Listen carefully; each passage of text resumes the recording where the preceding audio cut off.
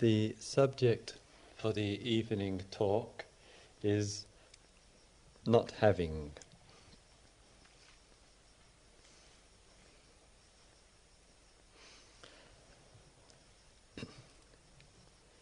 As a human being, when I look at myself, and I being all human beings, when I look at myself, I see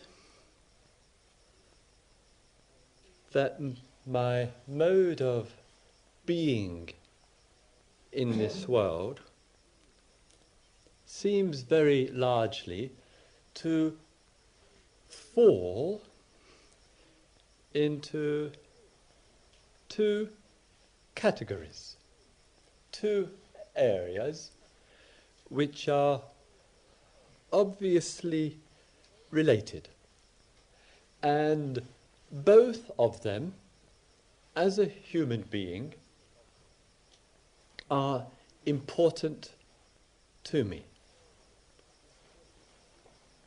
One area is what I, as a human being, have in this world. And the other, obviously related, is what I, as a human being, don't have in this world. And my life, my thoughts, my feelings, my speech, my doing, reflects and shows to me again and again how important what I have is to me, and how important what I don't have is to me. So my world and my reason for being is to easily falls into extending what I have already, increasing that to some degree or other, and once having increased what I have, to increase it further.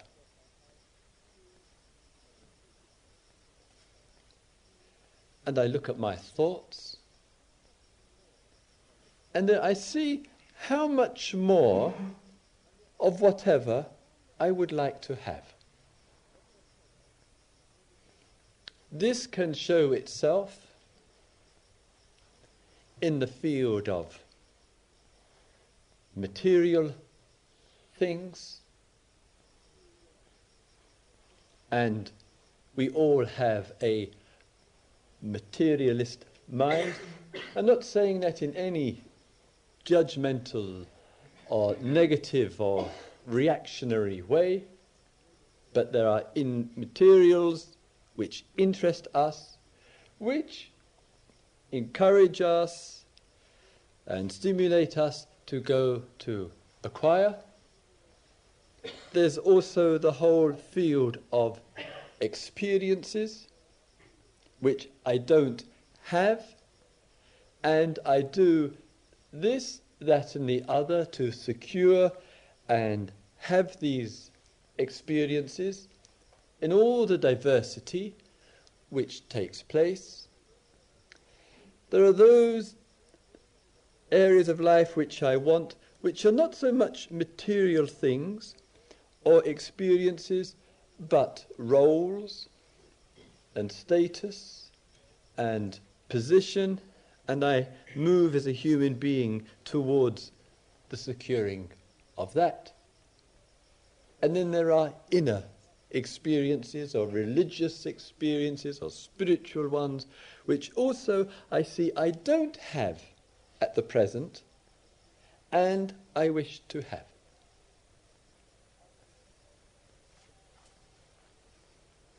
And our mind, thought, speech and action moves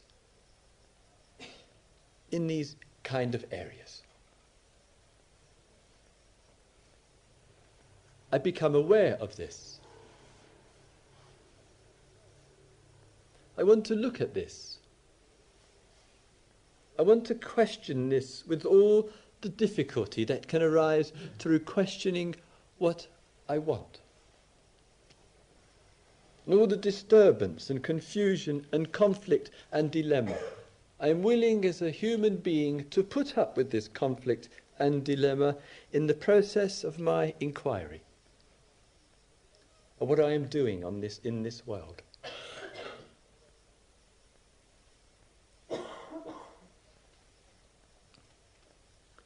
And then I look and I say, yes, I see that movement in myself.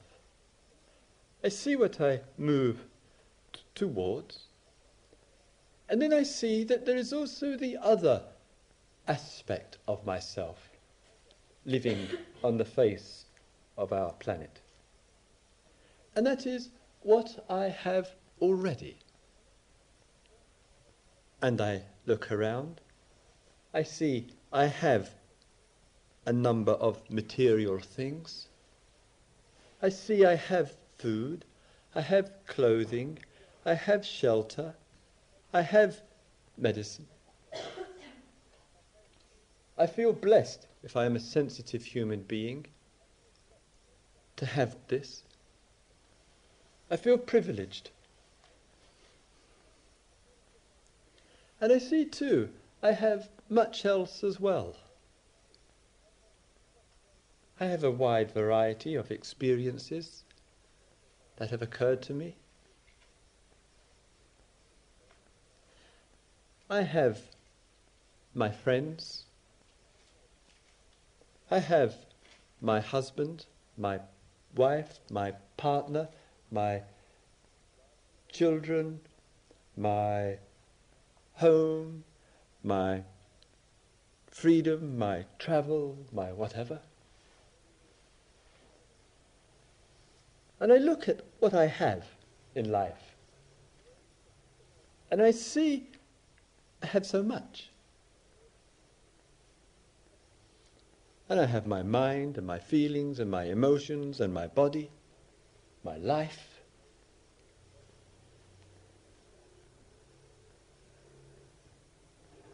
So when I look at myself,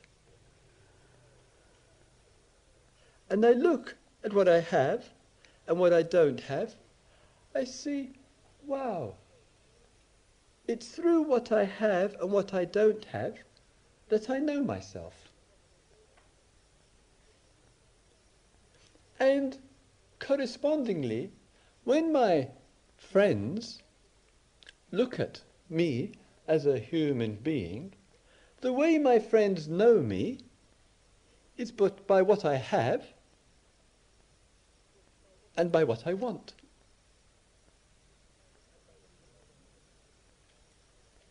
They know me by what I have had in the past, in my experience and events, and what I have done, etc., what I have accomplished and possess.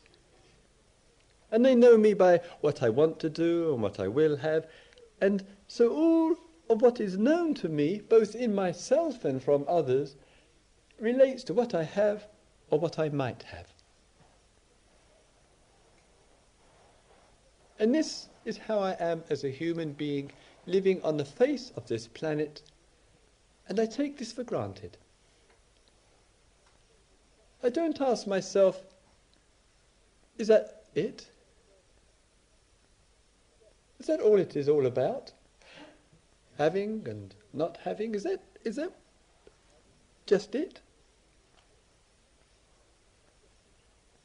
And just it in such a way that as we move through life, I see I see the gap towards not having, and then I see this so-called fearful thing which is going to disturb all this called death,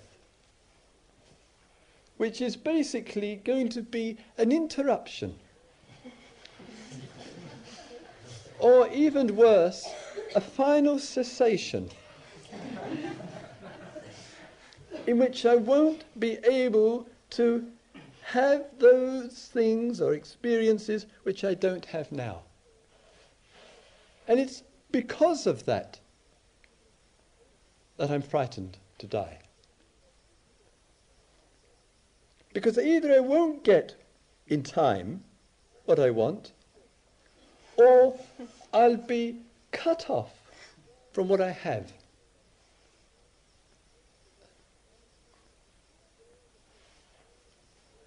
And I can't bear the thought of it, and I'm afraid to die. I'm afraid to die because I have so much to lose.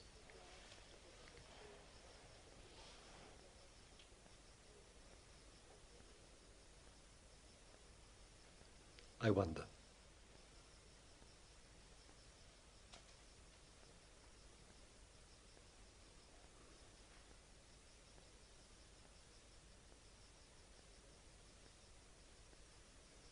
I wonder whether this conventional mind, living, looking, and most of all believing in this,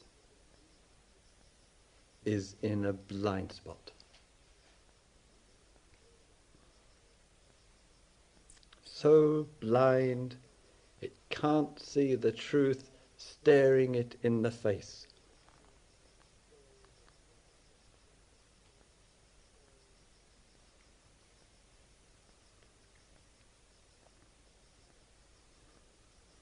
And something inside me as a human being, living, breathing, thinking, doing, begins to wonder.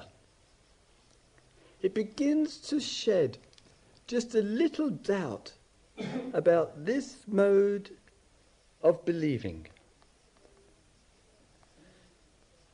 And it finds itself challenged in a way that it hasn't been challenged before. Because when one's heart begins to look, it says, my goodness me, the face of humanity is living like this, preoccupied with what it has and with what it doesn't have. And to actually stand still and question this is to go against the whole current of belief. And you're on your own. No one to give you the answers, no one to tell you what to do. And you can't get the comfort any longer from what you have and what you might have.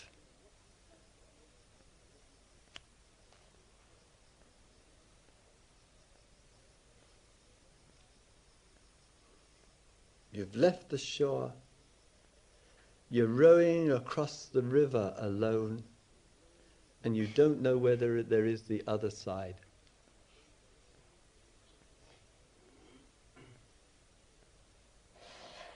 And you see the beings running up and down the bank, having and not having, pursuing and chasing, longing for, regretting.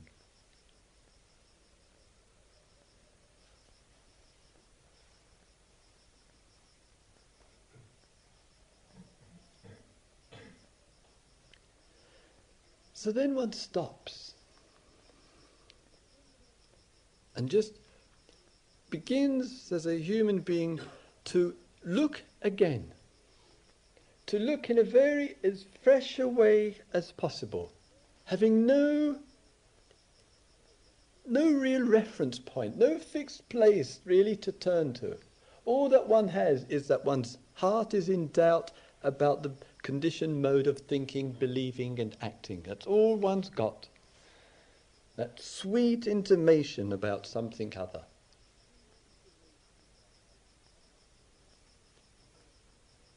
And one sees, when I am in this mode of wanting, pursuing, going after, having more, I live in a world which I'm either moving in and out of either success or failure, or I'm on the way to success or failure.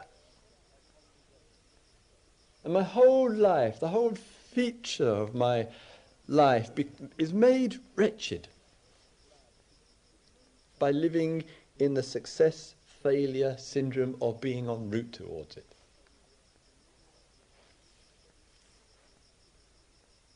So I begin to lose my appetite for it.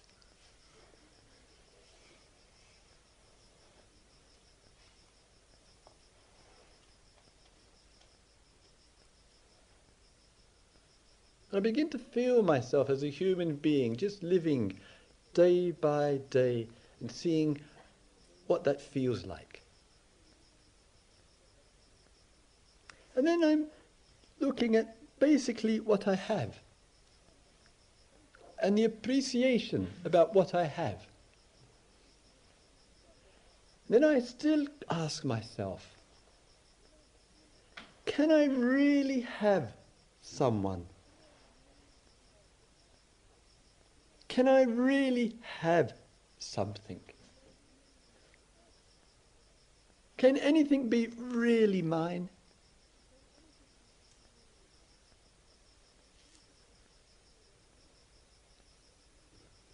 Do I really have anything?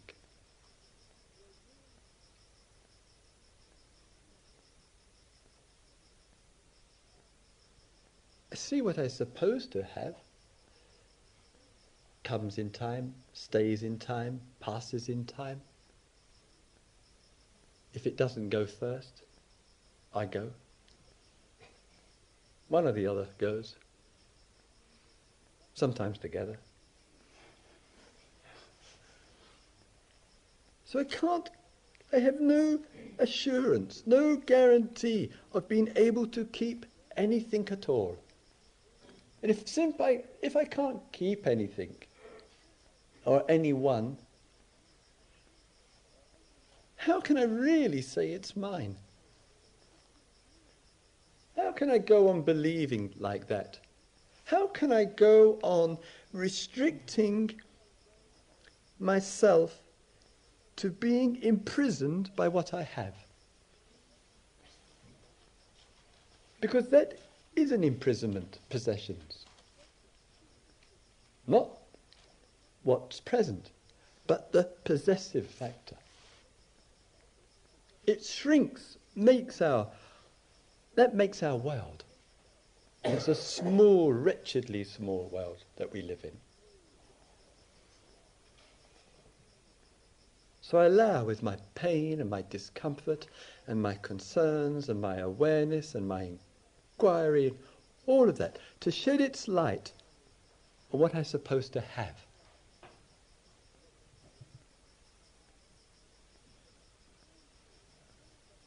And perhaps going through that, some of that begins to fade away. The idea I have. The idea I will get.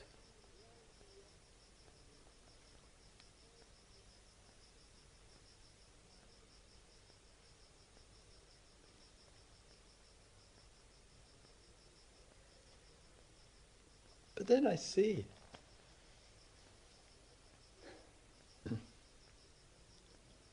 I can't just stop this inquiry with the obvious. I can't just stop it with regard to what causes me difficulty. I have to include everything. I have to include all of myself, all which I refer to as myself, including my experiences, including my inquiry, my doubt, my awareness, and all that I have, and all that I experience, and all that I know, which I refer to as mine, which can make us feel so secure or insecure.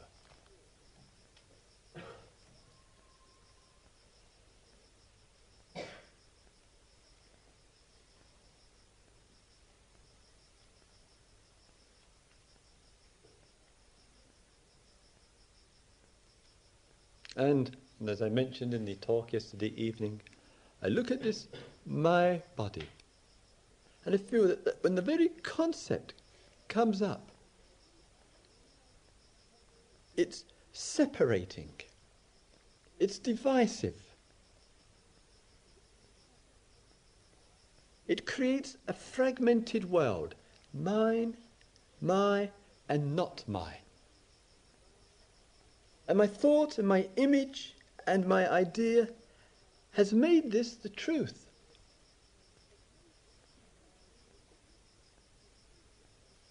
That this is the way things really are. Mine and not mine. This is the true reality. And I forget, it's just conventional agreements.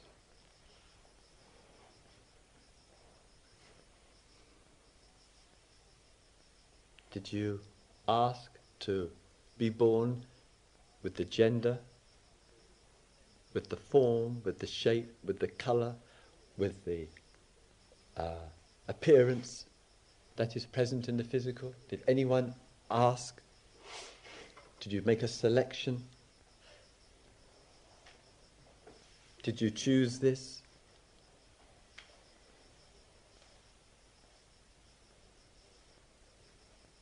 Did you say before existence, I'll have a few years of existence and hang out on the planet?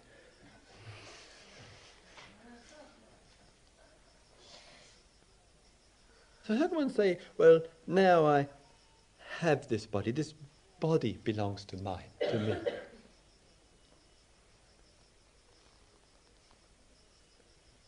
And then it goes one step further. The whole spectrum of one's whole mental experience.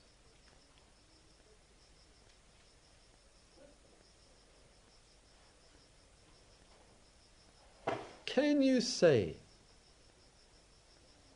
the pain belongs to you?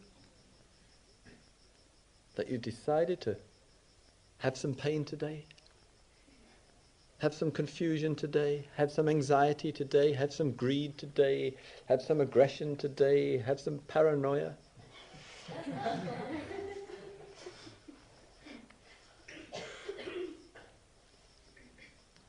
And it makes itself manifest in the old pattern. The conventional mind comes in and it makes a claim.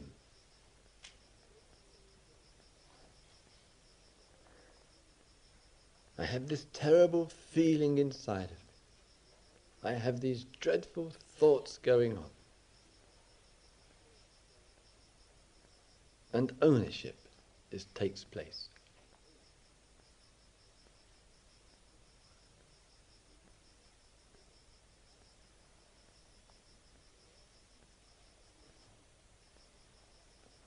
Isn't it just happening?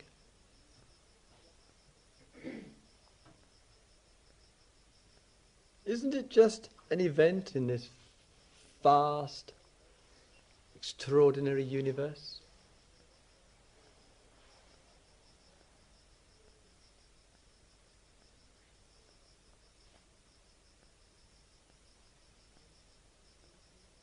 And perhaps deeper in the being, intuitively, some sense, some intimation that perhaps not having is significant. Perhaps the intimation of this in one's existence has never occurred. It certainly occurred frequently enough about having and not having, in terms of not having but wanting to have.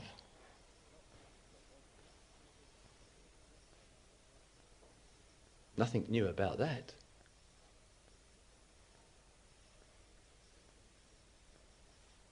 And the earth and the planet suffers as a result. But not having, not only with regard to what we don't have, but not having with regard to what we suppose to have. friends, possessions, body, mental life. That it's just occurring.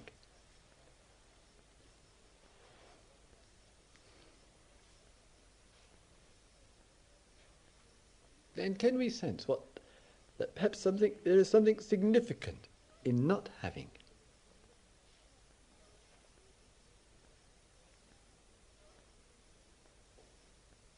Being without.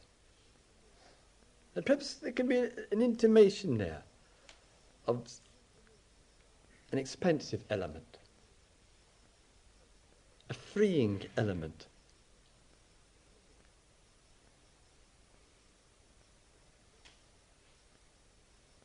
You know, sometimes, understandably in the conventional life, loss is regarded as sad and tragic, and frequently is experienced to be so. But also in loss, it can be an extraordinary blessing in disguise.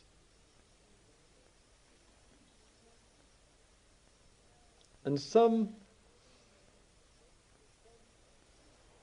events in our life in which there has been loss, and devastating loss, uncalled for, unsought for, unanticipated, begins to give access to something else which cannot be filled by replacing that loss. Ever.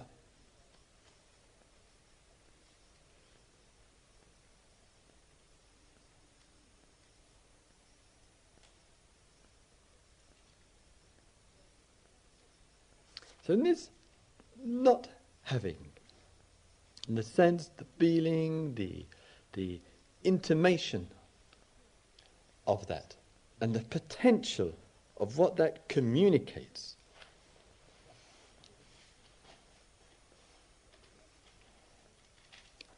must be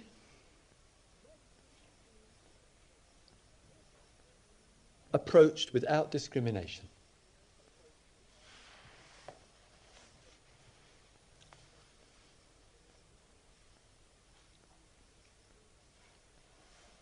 What I mean by that is,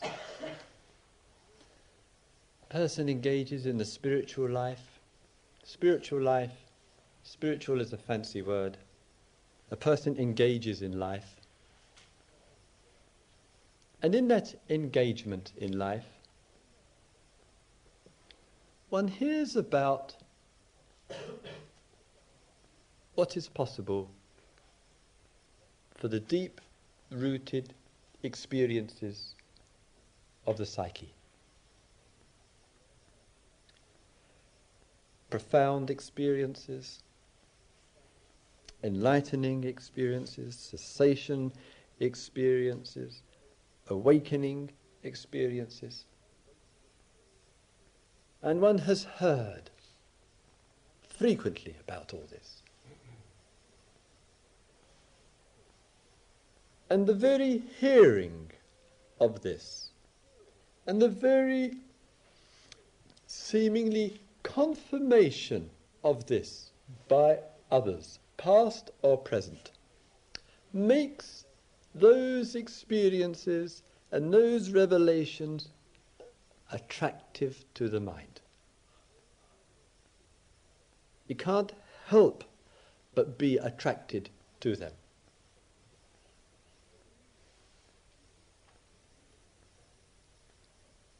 And the mind wishes to experience what one has heard has been experienced, and therefore to have this experience.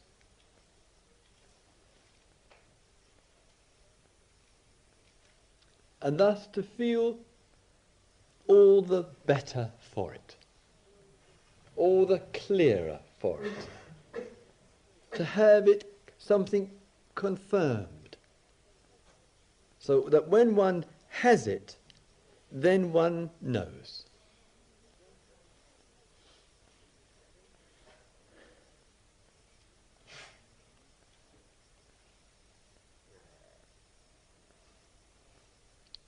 I wonder.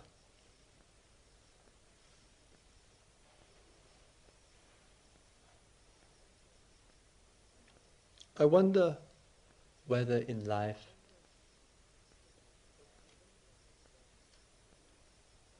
one needs to have anything. I wonder whether having anything is a sustained blindness, is a block.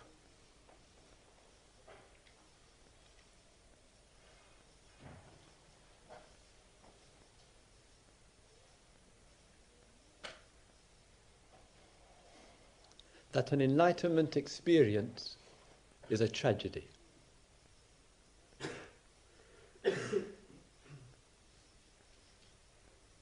Is to miss the whole point.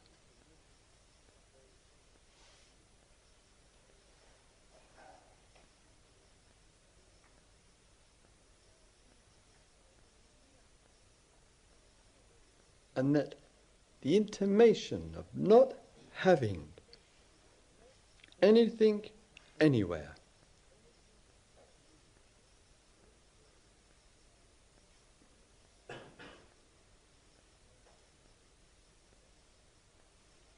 is its own revelation.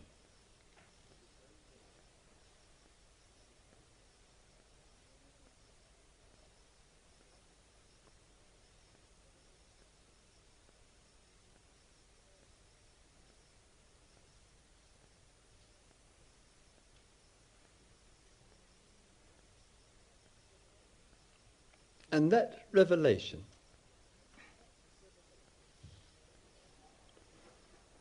immediately pays fullest respect to life.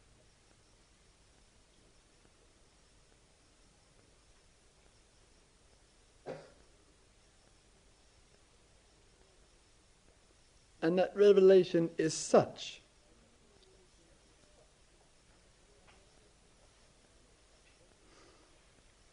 that events can never overshadow it. The presence of feeling, mind, body, or absence of feelings, mind, body, make no difference.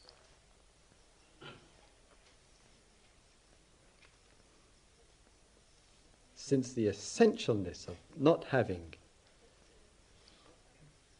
reveals all.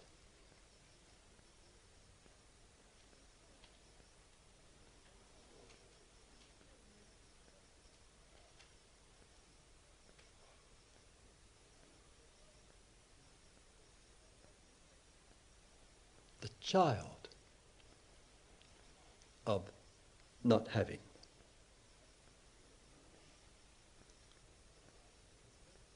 is expansiveness, affection, appreciation, open-heartedness,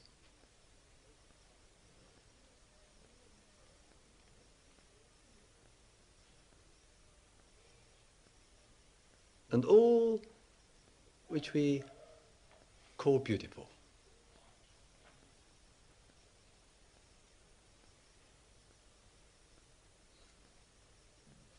This not having is not something you arrive at.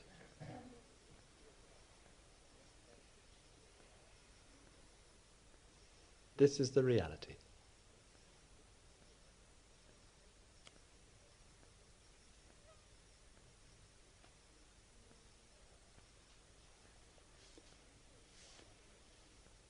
May all beings be in touch with life. May all beings see into life. May all beings live with awareness.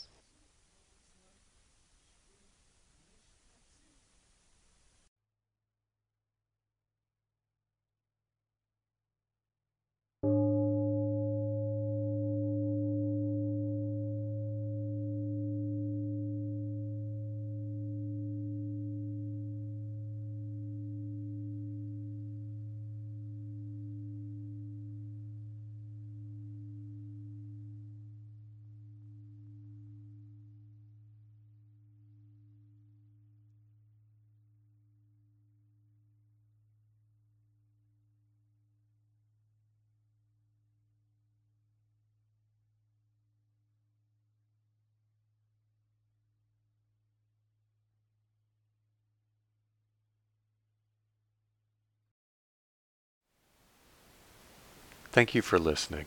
To learn how you can support the teachers and Dharma Seed, please visit dharmaseed.org/donate.